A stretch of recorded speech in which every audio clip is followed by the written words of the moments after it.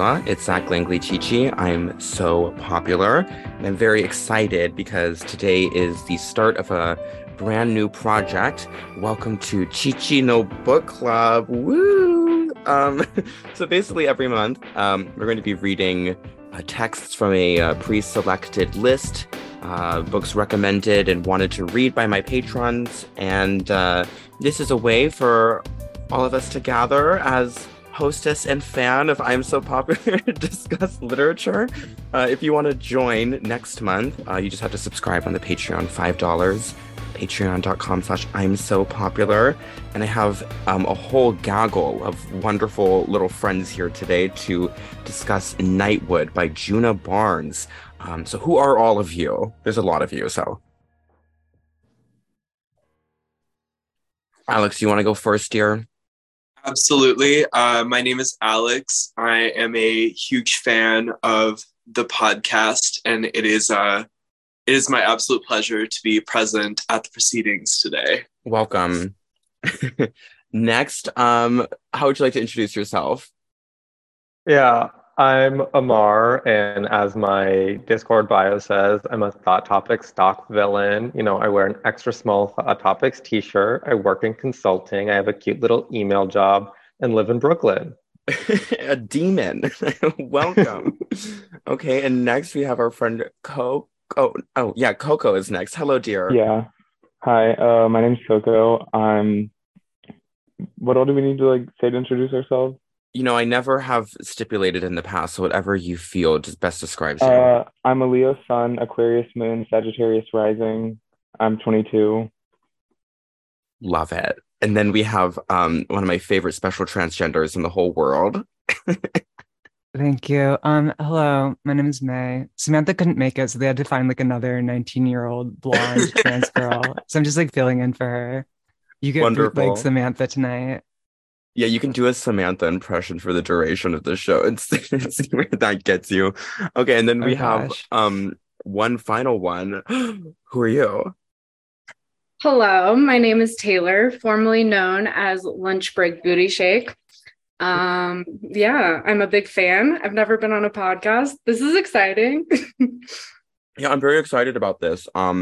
I don't remember who it was that suggested Nightwood. I think it was someone on the Patreon, but to briefly introduce this book, I believe it was published in 1936. Is that correct? Whatever. It's by a delusional American woman who was at the time living in Paris among the bohemian layabouts that included all sorts of important literary figures in the early 20th century. T.S. Eliot is a champion of this, and the novel is a strange, cerebral, gothic sex freakout about lesbians and Jews. And I was baffled and entranced by this, but what did you all think?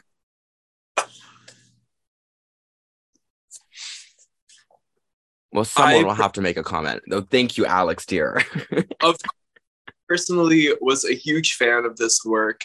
I found it to be I thought it was really interesting how it narratively it spans such a wide expanse of time, but it only deigns to show you these brief flashing images of these characters' lives, mostly expressed through long-winded, frantic monologues about the ecstasy of connection and about the horror thereof as well. And I thought it was a really interesting early expression of the vast archetypes of lesbians, transgender women, and gay guys, and people who have aspirations that are well above their born nature. I thought it was a really fascinating collage of these types of people. Wow, that's beautifully said. May, what did you think about this? I've been dying to hear your thoughts since I finished it. Well, as I said earlier before the recording started, I could really see why T.S. Eliot liked this book. I don't know.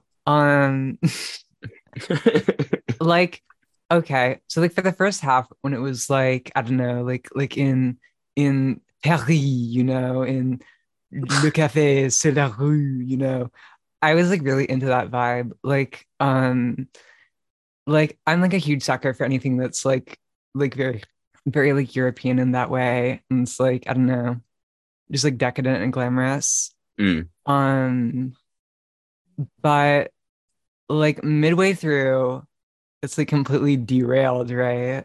Oh By yeah. by like a really heinous tranny.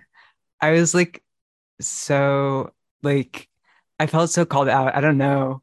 Like like I don't know. I just like I was like it felt like a personal attack in some way because I know that I'm like this person in a lot of ways. Because she loves the like or is what sorry, I'm like getting derailed. I don't know. I'm like so emotional. I'm glad to hear. Wait, how do you relate with this transgender character? Because I I was not reading May from her at all. Maybe that's just like my insecurity, but like um I don't know. Just like the way that this person was like going on like insane rants um and like talking about insane things. I don't know. Mm. Well, that sounds familiar to me as well. So maybe we all have a piece of her in us. Anmar, what was your first impression of the book? Wait, we're talking about the doctor when we're talking about the trans character, right? Yeah. Okay. I barely picked it up, but that doctor is so fucking insane. And I can't really begin to understate how much of the book is just her talking. The fact, Yeah. Do you think I'll, that the doctor's trans?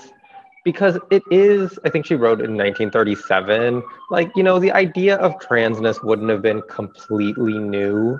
Mm. And I feel like this is written to be a gay guy who just like loves to put on a dress and wig. Well, maybe what is the ultimate difference between transgender people and gay men who like to put on dress and wig? Like, what is all the I best think transgender people in the world are all gay men who like to put on dress and wig, as you said. So, like, I don't think the doctor had any attraction to femininity other than its ability to allow him to like stay at home and give some rough and tumble man kids and like bake him a pie. And I feel like No, that's gay man, not trans woman. Like he wants to be a woman insofar as it allows him to sleep with men. no, to be honest, I've met like a million trannies who are annoying in this specific way. Like Okay. in the year 2022, this person would be transgender, I think. Charlotte It's not even Bancroft. it's not even 2022 anymore, it's 2023, whatever. That's true. Yeah, but yeah, I did feel a strong degree of recognition in this character. I'm interested to hear if I any of you else identified with any of the characters here. I guess for me, I would say um the really heartbroken lesbian who spends the last like 30 pages of the novel just literally shrieking.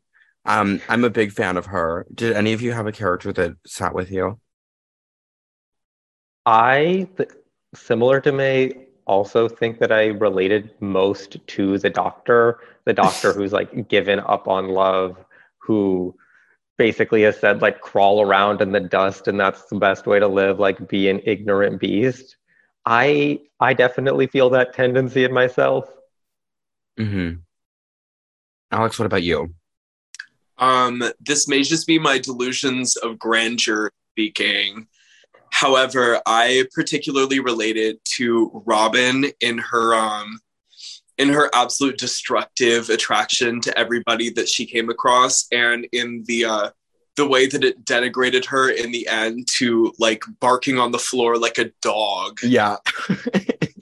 I felt that really really resonated with me. I was like, it was a she's literally me moment Yeah. for sure. Okay, Taylor, I'm curious to hear about your general impressions of the book, as well as if you have any character that sang to your soul. Okay, everyone, please don't judge me. I read to page 55. I'm proud of you for that. Thank you, thank you. I as well I really liked the doctor. Yeah, such an enticing character. Do we think that the doctor is nihilistic in some ways? I just one line that I like kept reading over and over.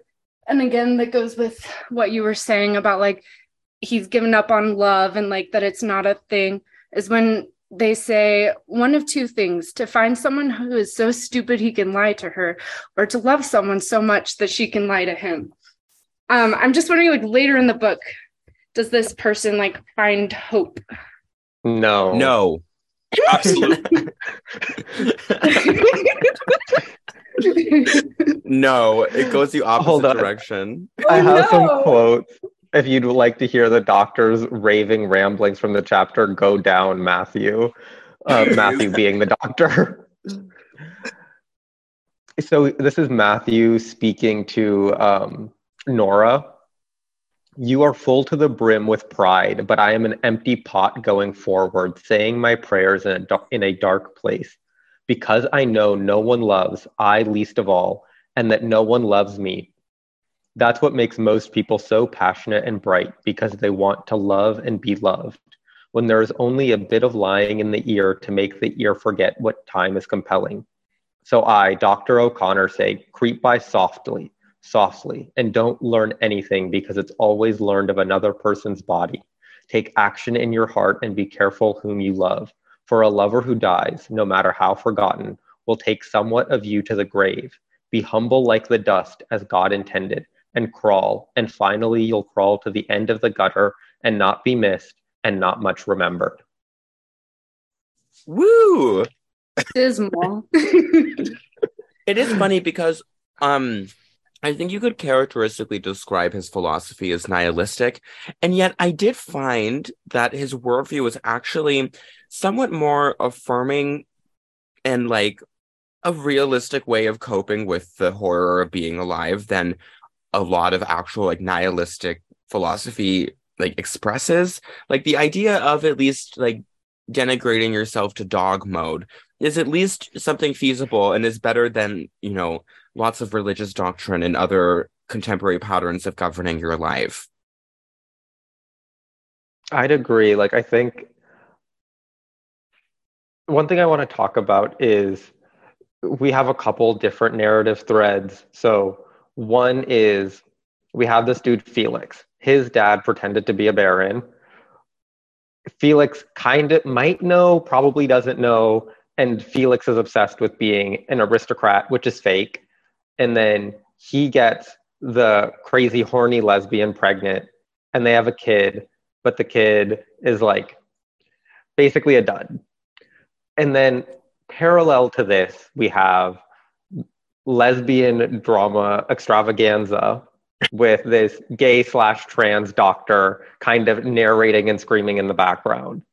And do we think that Djuna Barnes is trying to reconcile like what it means to have a child, and like the fact that if you're a queer person, you're kind of only signing up for, when you're signing up for a relationship, you're not necessarily signing up to like continue your line, and that might make you go crazy because all that exists in your relationship is the other person?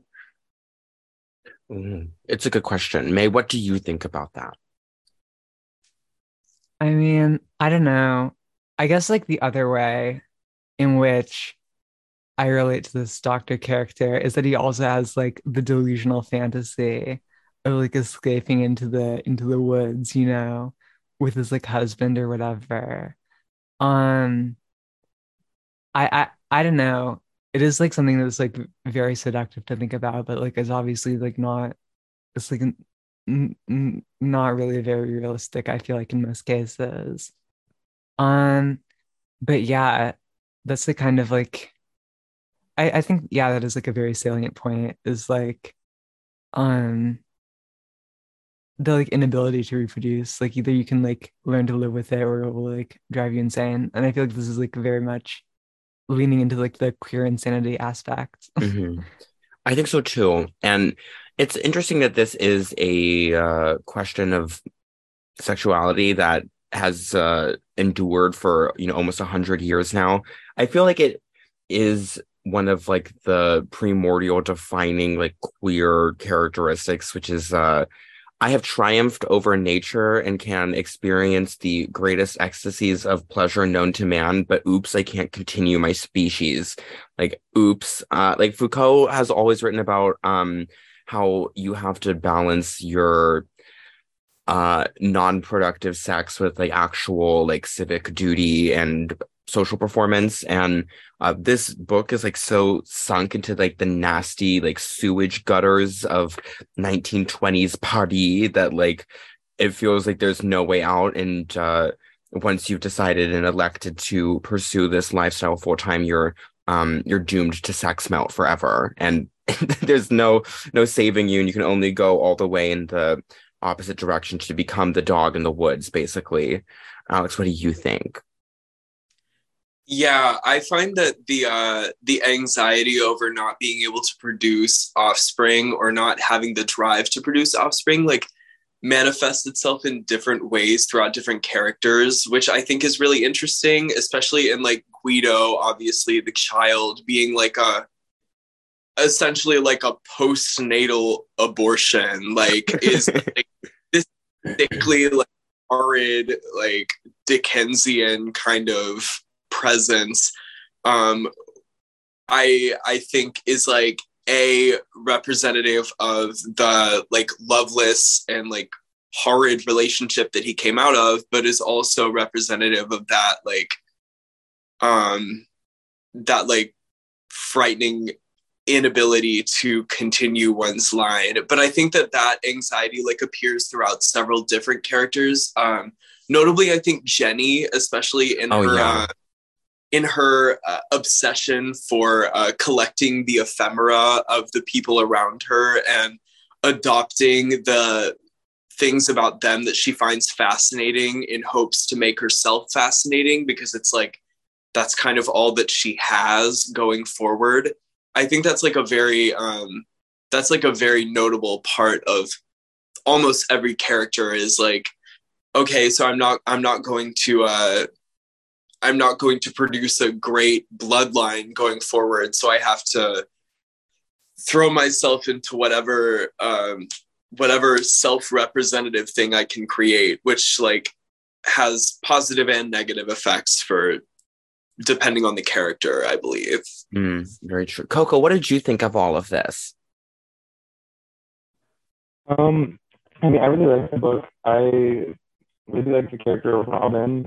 I thought the way that Jenna Barnes wrote the novel was, or I guess like her prose was really nice. Yeah, I agree. Robin was interesting for me too. I really like Robin's relationship with the knight and like how she became like an entirely different person. Yeah, the knight is a big concept here. I think, okay, isn't the name of the chapter or something? Like, I don't remember the name of the chapters anymore. It's like something like really camp and ridiculous about like the knight. What was it called? It's Watchmen, What of the Night. Oh my God, girl, be real. Are you fucking kidding me? It's like very like Tristan und Isolde in that way. It's like all about like the day versus the night, which of course Wagner took from Novalis, but yeah. But it is powerful, and I was also very interested in that night watch sequence, which is like basically like the first time that the book becomes like a dialogue, and all of a sudden it's literally just like couch therapy, and there's almost nothing else in the entire chapter but them talking back and forth at each other, and like recollecting on like the memories of this romance and everything. And I guess like the philosophical point of all of it is like this extremely detailed illustration of like the night as this phase you enter that like kills your soul and allows you like a Christ-like rebirth every day, and allows for like this shuffling of personas. What did you all make of this like night philosophy? Because it's so dense. I need help picking through all of it.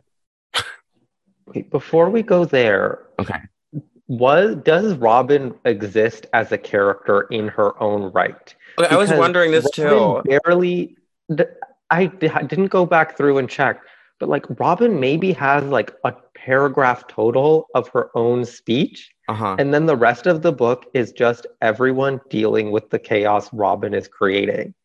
And then also the doctor, when he goes on that like drunken like binge session after like the penultimate chapter, is he not like saying that he like literally like created a mythology of Robin, and it's like this like imagined like I couldn't tell if he was being literal or not, but it is a question about if Robin exists or not.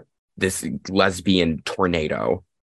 I think that Robin exists. I think that the Doctor feels like he has created by not stopping Jenny, who eventually like elopes with. Oh my God! Jenny who elopes with Robin. Robin Yeah. and takes her from Nora.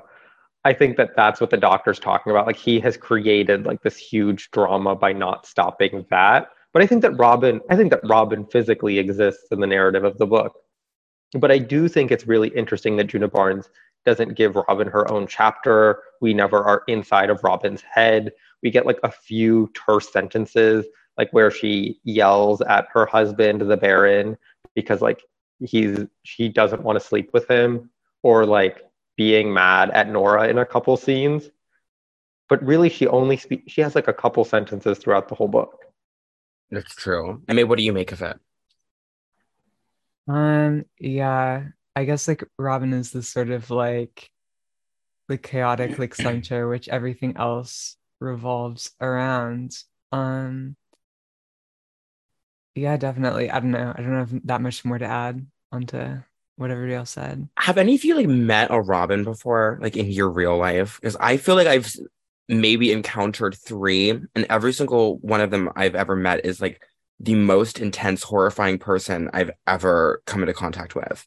Like, I want to be a Robin, but whenever I've met them in person, it is so frightening. I know one Robin, and she did wreck my life. So I feel like the quintessential Robin is like actually a gay man now. It's like 27-year-old, 6'2", goes to the gym, sleeps with every single person in the world, and just like wrecks reality through like the sheer force of his erotic ego. There's so many of these people, and I'm terrified of all of them. Alex, you have I to think have there's known a a Robin. shallowness to that kind of Robin because it depends on like the facile attraction of gay men, which is so meaningless. It's not this kind of like world-ending love that Nora has for Robin. The person I'm thinking of is a straight woman Uh-huh. who like really rent apart realities, despite sleeping with very few people.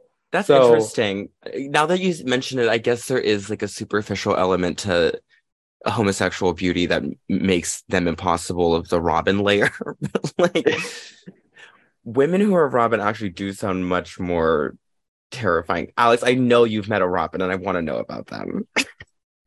So I know a couple different Robins. I was going to similar thing of I know a couple of gay guy Robins. However, I would agree with the fact that like the quintessential Robin experience is really something that can only be created by a straight woman. I don't want to specifically name anybody, but I was well acquainted with somebody in high school who had like no discernible personality of her own, and I found that it was like it was very strange to me because I was friends with her and I was not really able to discern any distinct personality traits. However, everybody she was ever in a relationship or involved with sexually or romantically seemed to find her to be this force that just like whisked them away into nothingness, by a reflection of the personality of the partner. Mm-hmm. It was like it's like really, I don't know, it's like I was saying before with Jenny, I feel like it's almost like the inverse of that, whereas Jenny like takes in the ephemera of other people and constructs her identity off of that. Robin's identity is mostly constructed off like the way that she's able to have other people react to her, which is why their relationship was so electric and why they had to elope and break off all of their prior engagements. That makes a lot of sense to me. Taylor, are you familiar with this archetype? Oh, she's hopping off, I said. Sweet dreams, Taylor. Yeah, I mean, bye, good night. Good night. Bye. Thanks for coming by. May, what about you? To be honest, I feel like this is like actually kind of like a very common mode of portrayal for like lesbianism in the media. Like I feel like it is always this like cosmic yearning that like destroys the universe. I would cite like Persona, The Bitter Tears of Petra von Kant, or like Mulholland Drive as like kind of examples of this, where it just like, I don't know, it's like two like women that are like black holes orbiting each other and it like destroys the universe. That's definitely true. The two black holes touching one another. I guess it's because I was just reading the Diary of Anne Frank for next week's episode, and she talks a lot about how like her first romantic inclinations are placed into the body of other girls, and how like she would like look for reminders of like Venus in furs and like Venus of Urbino and gazing upon other girls around her. And I feel like that, unfortunately, we just lost the only woman here who's not transgender, so we'll never be able to prove this theory. But I feel like women do have like that first brush of romance with like other female shapes, and then actually making it real is capable of like melting the world into nuclear reactor cosmic space death. Yeah. Well, it's very like autogynephilic, I guess, in a way, like it's like gazing into the mirror, but like what happens when you like turn two mirrors on each other? It just like reflects endlessly. Feedback loop. I love that. What do you think, Amar? I agree with May that we have a lot of like gay stereotypes. The one that I felt absolutely called out by is that the trans/gay doctor at one point is talking about Jenny, this kleptomaniac, harpies, things that she's collected.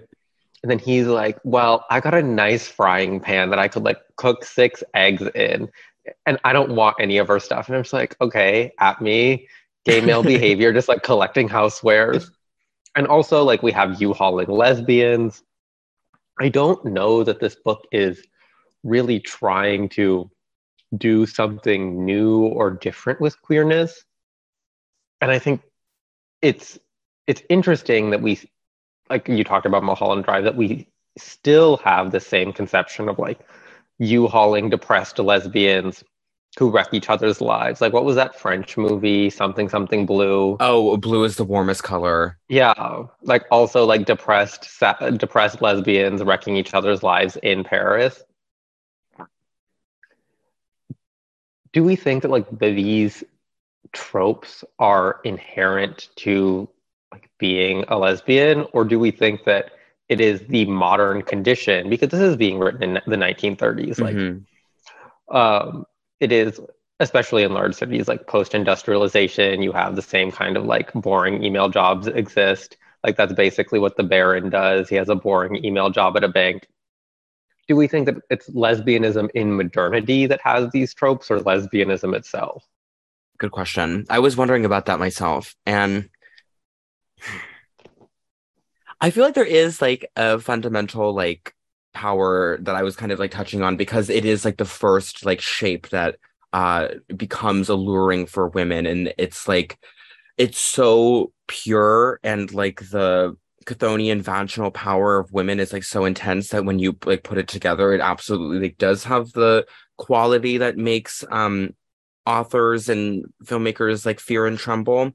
However, when I'm like thinking about any lesbian I've ever met, like in my real life, none of them really detonate that nuclear element, and instead they just like sequester off from the world and like gather like knickknacks and charming belongings and forge sweet little lives for themselves to be conducted in private. But I could be wrong about this. I don't know. Like my like younger sister, she like goes to an all girls high school. And what is it? Like she's like straight, but like one time she got like sucked into like an abusive, like lesbianic relationship with a lesbian at the high school. Um, it like really like was of that quality. Um, so I like believe that lesbians are freaky. I don't know, just because of that like one experience my sister had. Hmm. Um, I don't know. Coco, what do you think about lesbians? Um, my older sister's a lesbian, and I really like her. So, um, I mean, she's definitely like a Robin. Like, Uh-huh. she has a really bad habit of like getting into like committed relationships and then just like getting drunk and then like breaking it off with them and like disappearing. Hmm. So, yeah. Alex, what's your take on the lesbian inquiry? The lesbian inquiry. I did find the lesbian relationships in this book to be true to life, in a certain sense, just because I recognize this quality that I know from friends of mine and just from like my life, where it's like there's this aspect of the lesbian relationship that tends to have this like we're not only in a relationship, but we're also like best friends and we're like 7 years old and we're at a sleepover and we're sharing our deepest, darkest secrets. And it's like that is being transposed into the relationship format, which it's like both of those realities existing at once, Mm. um, which kind of, I think, has the potential to kind of explode the brain, which I think happens at so many different points within this book. I think with every different combination of two woman characters in this book, there's a sense of like, we are, we're like BFFs, but we're also like fated to be in love forever. And it's like, and it's to some degree and in reality, like the combination of those two things that can create such like nuclear explosiveness, Hmm. like, too. Yeah, I think a good comparison for like that relationship on screen as well as Madoka, like Madoka Magica. Have any of you seen it? No. I tried to. I like could not. I don't know, like screaming like pink toddlers. I cannot. Yeah, but then you get into it once the screaming pink toddlers like start getting like beheaded and like crucified and like ripped apart and like cursed to infinite loops of infinite celestial cursed unrequited lesbian longing. I think you'd get I'll into it, but you just have to I'll push. give it a chance. I need to like lean. I need to like lean into it more. Yeah, you can just watch the first two recap movies because it's basically everything that's in the anime and it's just a little bit more digestible instead of having to commit to watching like all 12 episodes of the show or whatever. All right, yeah, I'll do that. But yeah, I don't know. I think that representation of lesbians will probably continue forever. This is definitely one of the most alarming representations of it I've ever read. Like I said, that fucking chapter, which was Watchmen, What of the Night, like really unnerved me and made me feel very queasy. And I was like ripping my hair out, like going insane, like reading like these two people just like spiral deeper down into like this strange philosophical modernist nightmare speech. How much of that do you think is like inherently lesbian versus just like, I think the concept that I really stuck onto, and I forget if it was in that chapter or in Go Down Matthew, Uh-huh. where they're where the doctor and Nora are talking about how Robin's desire is for Nora to remember Robin in a way that Robin wants to be remembered. Mm. And I thought that that was like a really cutting portrayal of lots of kinds of abusive love. And I think that abusive probably is the right word. Like Robin was, we learned, is controlling, like didn't want Nora to leave or have any friends or other contacts. That like Robin's true aim was to basically terrorize Nora with the constant thought of herself. Hmm. Yeah, I think that's very true. And I think it catches on like the kind of modernist instincts that was very popular with like Henry Miller, because those also have the same like spiraling out of control, like screaming texture to them, like even in like Tropic of Cancer or especially like in the Rosie Crucifixion. I feel like there's like some element to those writers in like 20s, 30s, like Paris, who they all discovered something very unwieldy, which is like the sexual flesh of the world, and they could not unsee it. And I think that probably speaks more truly than like the lesbian element. But I was very touched by the idea of desperately wanting to be remembered in the way you want to be remembered by your lover. I highlighted this one little passage. Love becomes the deposit of the heart, analogous in all degrees to the findings, quote unquote, in a tomb. Ugh. So true. I had the same line highlighted. Yeah, that's a banger. Yeah. You went off there. May, what are your reflections on this nature of love? Um, Gosh, I feel like I have like no right to comment because I've like never really been in love. Me neither. Um, Well, I don't know. I'm every single episode of my show, the question of do I even know what love is comes up, and I still don't know. So I probably haven't been. I mean, like you know me, Zach. I'm like very like repressed. I like I'm like not willing. I'm like not willing to like venture into the tomb, but so to speak. But but yeah. So I feel like I like cannot comment on this really. What about you, Alex? I too have a quote that from here that I've highlighted that kind of that goes along with this very well, and that I think expresses this like gut wrenching desire to like be somebody within the context of love, where kind of the main conceit is to become nobody within somebody else, which the doctor in Watchmen, One of the Night says, "And do I know my sodomites and what the heart goes bang up against if it loves one of them, especially if it's a woman loving one of them? What do they find then that this lover has committed the unpardonable error of not being able to exist, and they come down with a dummy in their arms?" It's I a little just found intense, isn't it? it's really like horrifying. It's yeah, and I think this is like something that recurs like over and over again throughout the book. This passage is obviously about like a hypothetical woman who's like in love with a gay man, but it's like it really is terrifying. There's like this like cliff that so many of the characters in this book like stand at the edge of like of maintaining one's personhood and also giving oneself over completely to somebody else. And there's like this existential terror within doing that. Mm. Coco, do you have any reflections on this?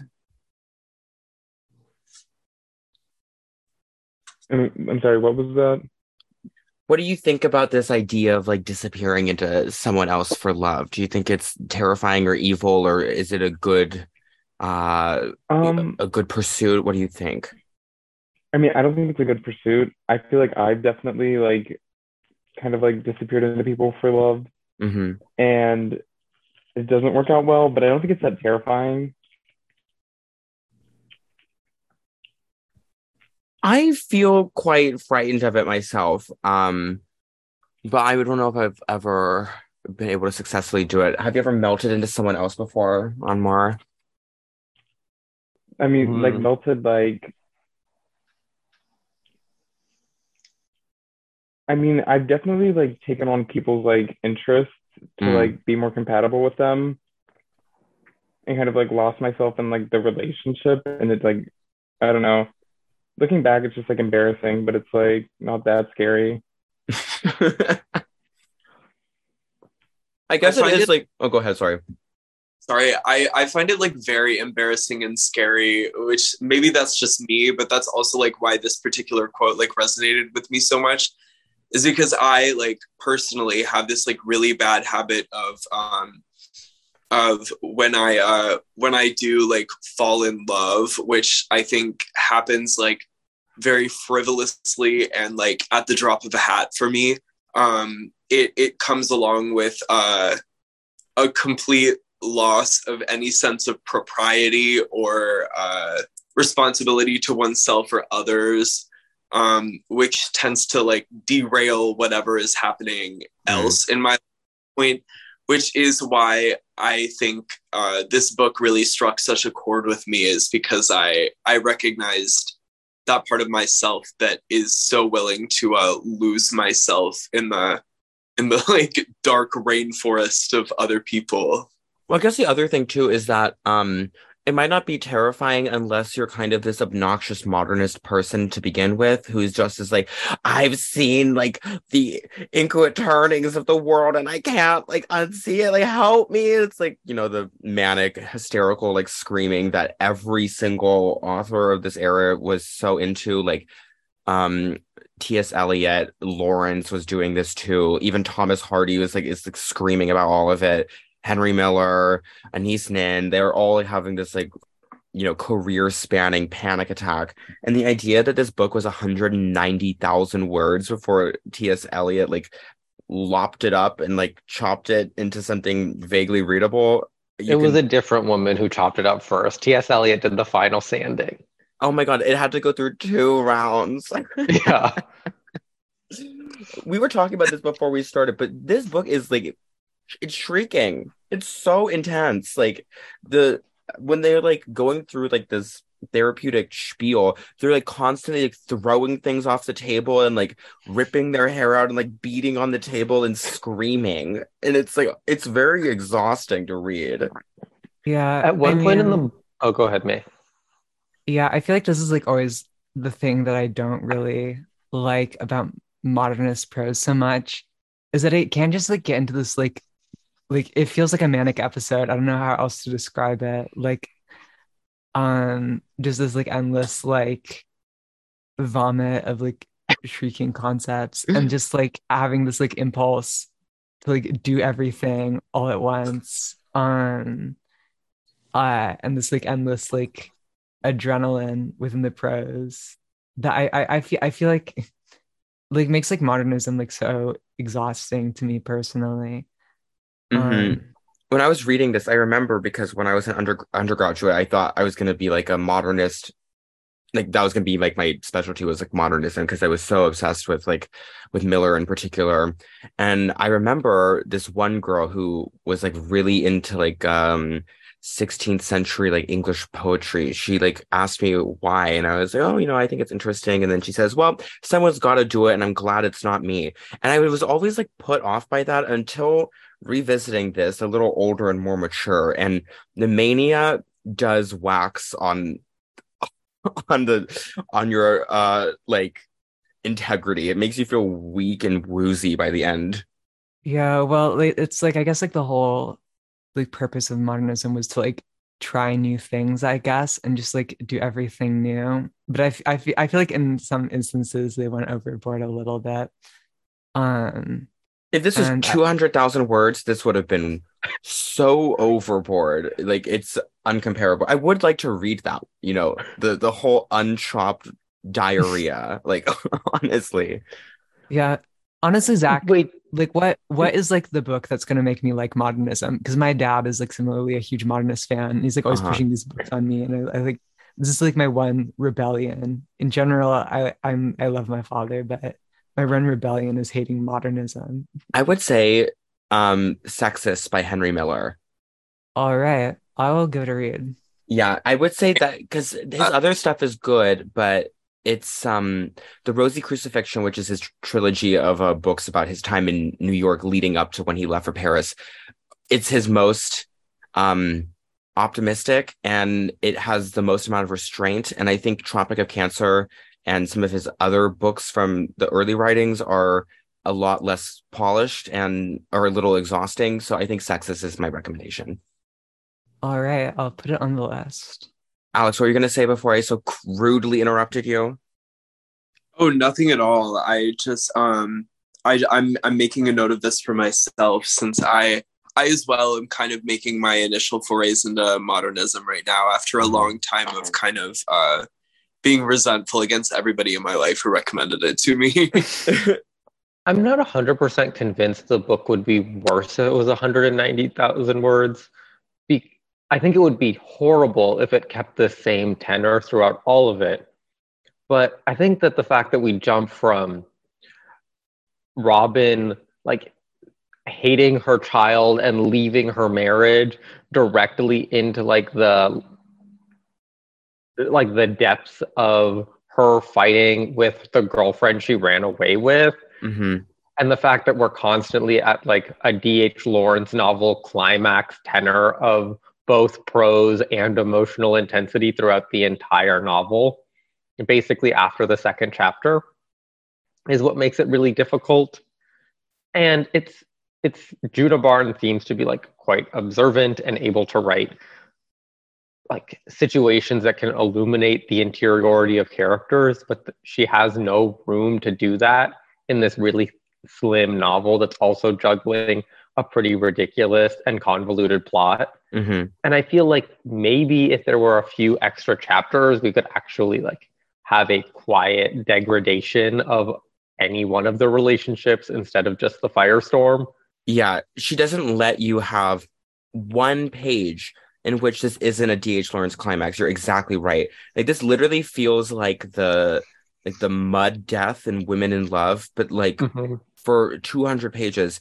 And when you are reading something of that intensity and it's nonstop and it's so extreme about what philosophies it's prescribing, like, I could really see how someone could walk away from this like hating modernism forever and like never wanting to ever read it again, because bitch does not chill out. Like, sit down, girl. Like, we need to take a breath, breathe. No, it's so true. I really wanted to like live in the world more, because you have like all these like interesting characters and this like beautiful like intriguing setting. Mm-hmm. Like, let us like sort of like relax in the setting a bit more. Let us like just sort of like enjoy the atmosphere. Yeah. Did you notice that like all of those like gorgeous like gothic descriptions of like perfumed rooms and like different styles of architecture in the rooms, like it all vanishes as soon as like the therapy session starts, and then it's just talking for the rest of the book, literally until the last chapter.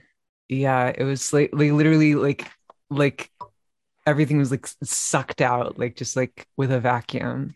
the entire and go world. Down Matthew. Go ahead. And Go Down Matthew. It's like huge paragraphs that are just dialogue, like giant, like they're putting Shakespeare to shame. Yeah, and every time they talk, it's for pages at a time. Like, when the Doctor speaks, he will speak for fucking 3 unbroken pages with no paragraph breaks before another paragraph break, one more page, and then we get a little bit of whoever he's talking to. It's exhausting. Yeah. The way that I think that I parsed that aspect of the novel out before I was aware that it was originally like a longer work was that, to me, it just seemed like, I don't know, that was the thing that I agree I had that criticism, but I also kind of appreciated that it felt like the span of the novel was so long, like time-wise, but every kind of felt like this like crucial point where it was like a stained glass window image of like these like archetypes like clashing against each other. But I found a lot of value in like only seeing these like awful combinations of people clashing against one another. But I think now that I am aware that there is like a longer novel kind of buried within this, it really, I think, would add to my enjoyment and my understanding to be aware of like what these characters are like outside of outside of clashing with the deepest questions, what it is to be human and to love another, and like, I just feel like we also shouldn't look a gift horse in the mouth that this book is only 200 pages, because for all we know, it's just the screaming for 1,000 more pages. Like, it literally could just be like the screaming. I have a question. Do we think that the book is well edited? Because No. there were a couple, there are a couple places where I'm just like, why is this here? And I think the first sentence is like in, what is this, the third chapter? No, the first chapter in Bow Down. The quote is, "The way she said dinner and the way she said champagne gave meat and liquid their exact difference, as if by having surmounted two mediums, earth and air, her talent running forward achieved all others." I'm just like, and what? And what? And then in Night Watchman, whatever chapter, when the doctor is like, "Oh, the gourmand knows what waters his fish is from and the valleys from which his wine was grown. So too do I know which districts the men whose cocks I suck come from." I was like, where is this going? And the answer is nowhere.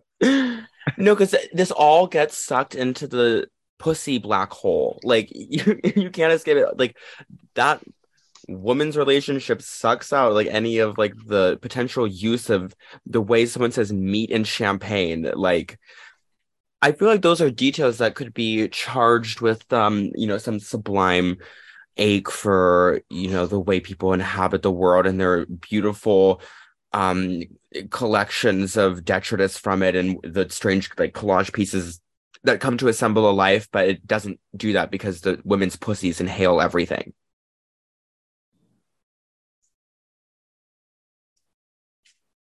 Oh. Yeah, it made me think specifically of the part where I'm like struggling to find it right now. I should have a bookmark in here, but it's the part where the doctor is in church and he's talking to penis.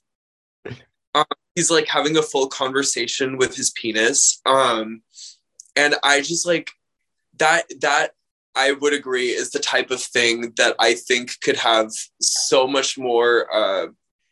It could strike the notes of some of the better modernist literature that I've read if it were given a context that made it feel meaningful or like thematically in place to me. Like, as it is, it kind of just feels like another wacky thing that this crazy transsexual doctor does throughout the course of the book.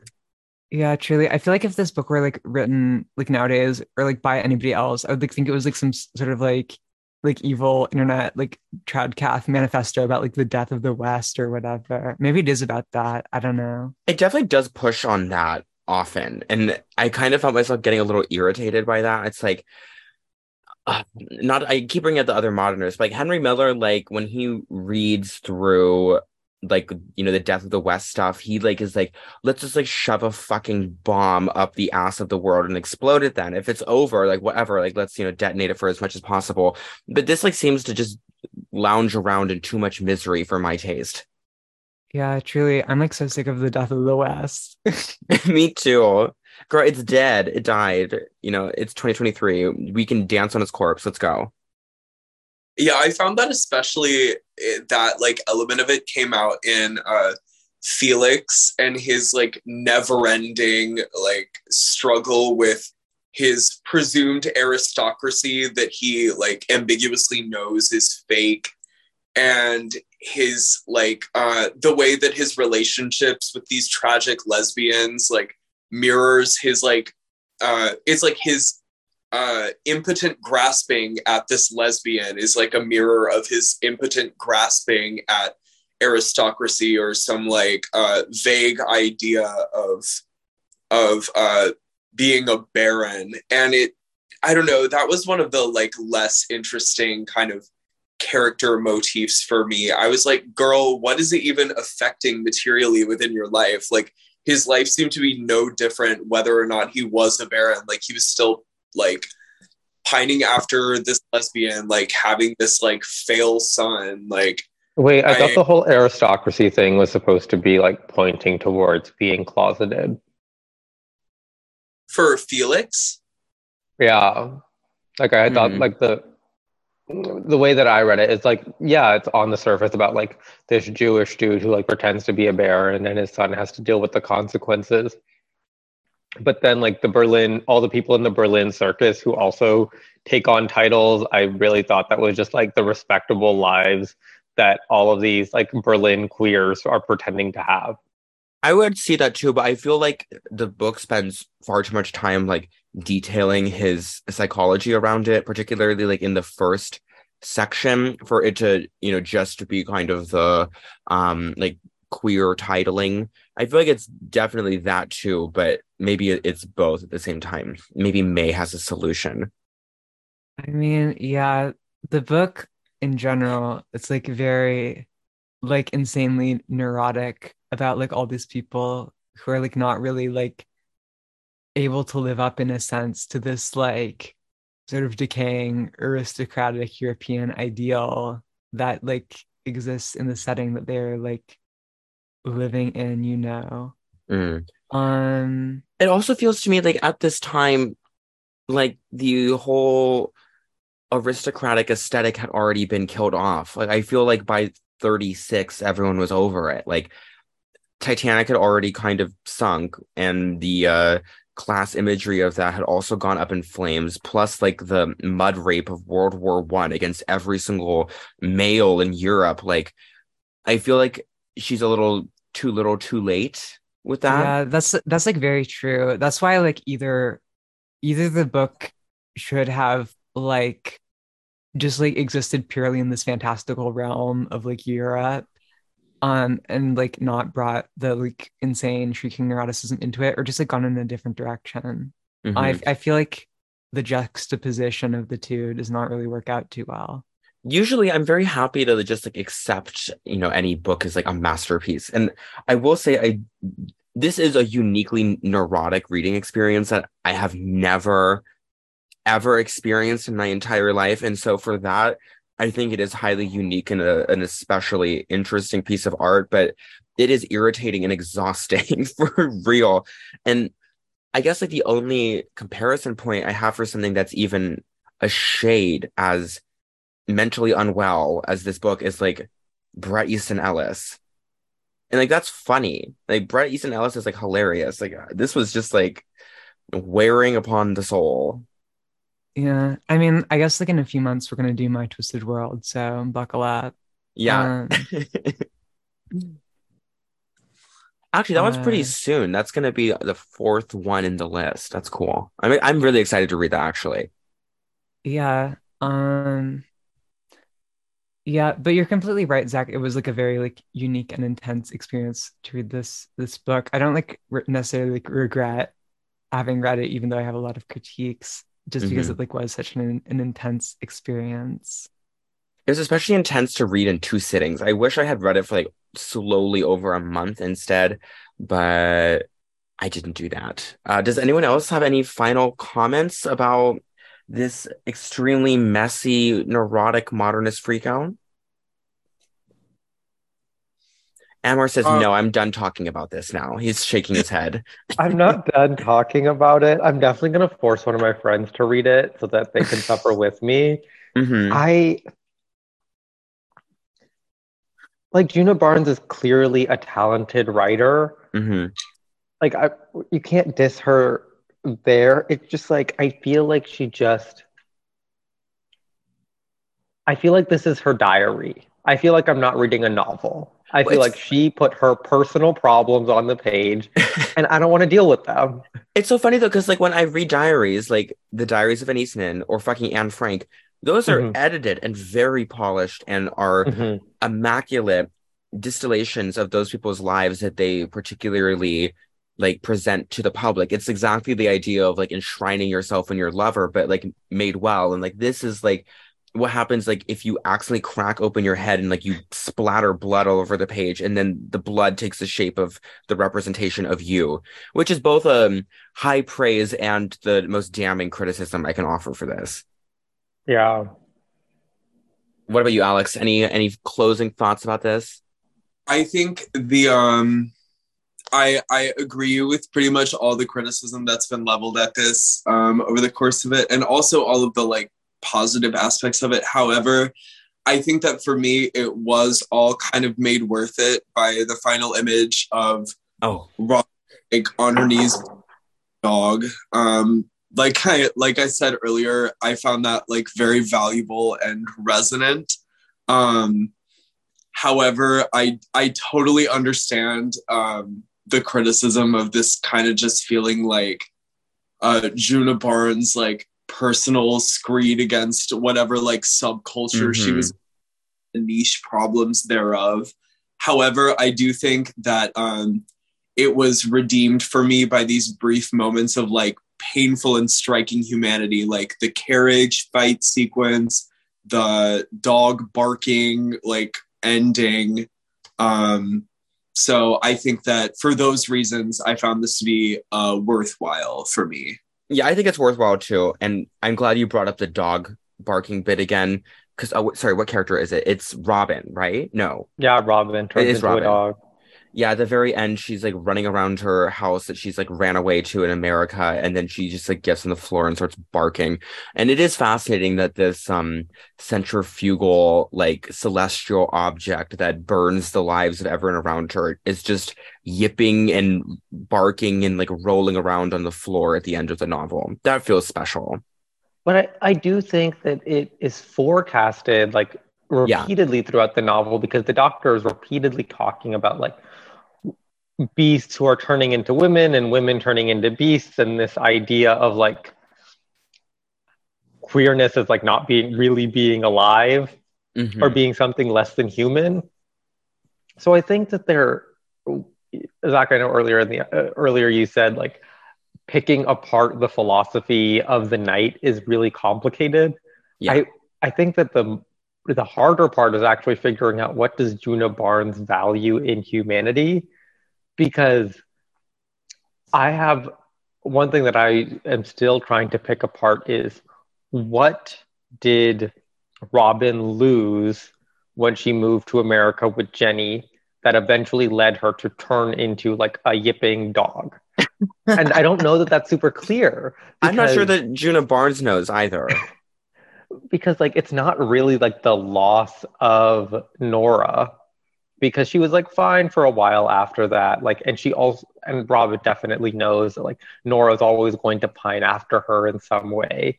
But like, is it aging? Is it America? Like what drove Robin over the edge? It might be time. There's one quote that seems useful.